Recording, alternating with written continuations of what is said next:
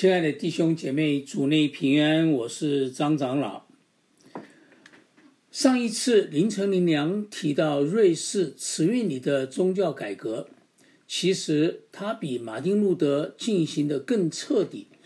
他被视为第一位改革宗神学家，但不幸英年早逝。接下他改革接力棒的是法籍神学家加尔文，他创立了更正教复原派中改革宗的传统，他把它系统化，这使他成为基督教中最伟大的神学家。加尔文主后1509年出生在巴黎北边的一个小镇，父亲是小镇教堂主教的秘书。因为母亲早逝，被寄养在贵族的家里，父亲非常重视他的教育，以致加尔文具有贵族的风度和涵养。他性格沉静敏锐，和马丁路德的刚毅形成对照。他很少谈自己内心的生活，他努力追求在上帝之手中的满足。加尔文一直是个孜孜不倦的学生，学习包括古典文学、逻辑学、教父的著作、法律等等。在巴黎大学，他学习了人文主义，却没有受其辖制，而且阻止他对基督教的影响。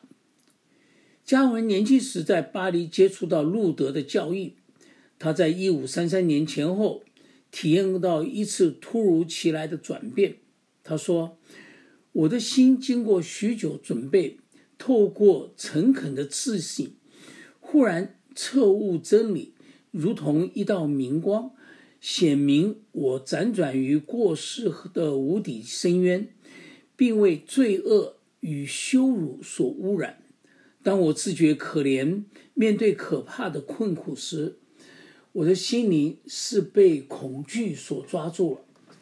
哎，主啊，我真痛苦卑劣，仅以眼泪和哭泣哀求主，求你灭绝我这有罪的旧人，引导我走上你的道路。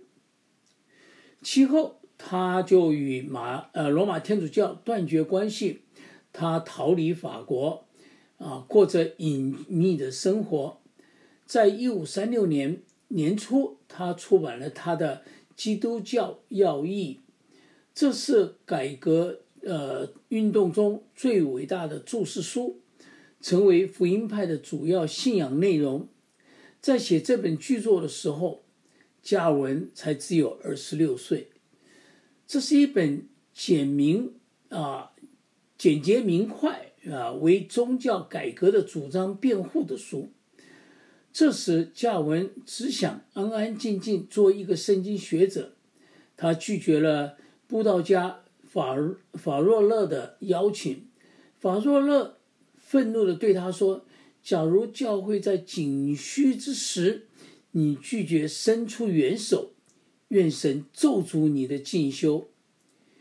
1536年，加尔文就随着法若勒来到日内瓦，他被任命为讲道师。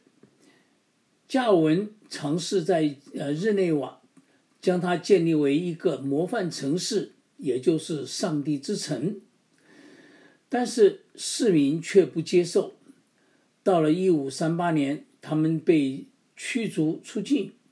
然而3年之后，在1541年，日内瓦的民众再一次邀请加尔文回到日内瓦。那时他就提出教会宪章，这是一套教会管理的规条。宪章的内容是根据圣经的教导，在教会内设立4个职分，就是牧师、教师、长老和执事。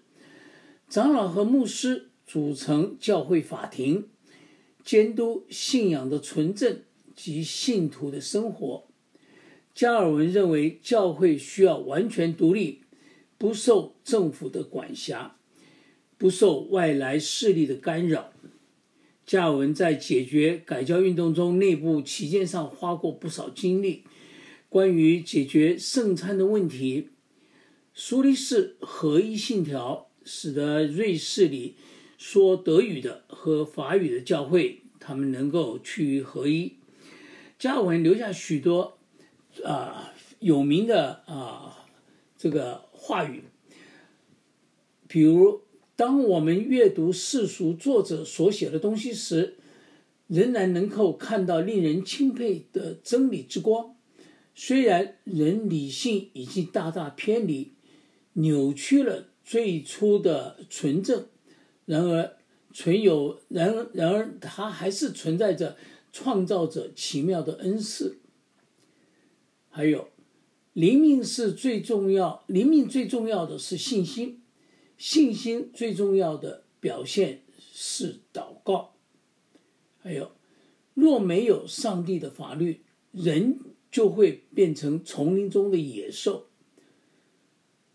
主啊，我心为你而献，快速的、至诚的。来吧，亲爱的弟兄姐妹，我们一起祷告。慈爱的天父啊，你是我们的上帝，我们要敬畏你，谨守你的诫命，听从你的话语，忠心侍奉你，紧紧跟随你。你是智慧的开端，你是生命的泉源，你是圣洁毫无瑕疵。爱我们的主耶稣啊，你来到人间，亲自彰显上帝的爱。你给我们一条新命令，教训我们要彼此相爱。你怎样爱我们，我们也要怎样彼此相爱。现在世界人人只顾自己的面子和利益，而变得冷酷无情。主啊，我们需要你的爱和温暖。亲爱的圣灵保惠师啊，最近疫情又开始反复，许多人面临生命的痛苦，甚至很多人面临死亡，在国内连火葬都成为问题。主啊，他们实在是需要福音，需要神的怜悯。求主开福音的门，让人能够回转来到神面前。奉我主耶稣的圣名祷告，阿们。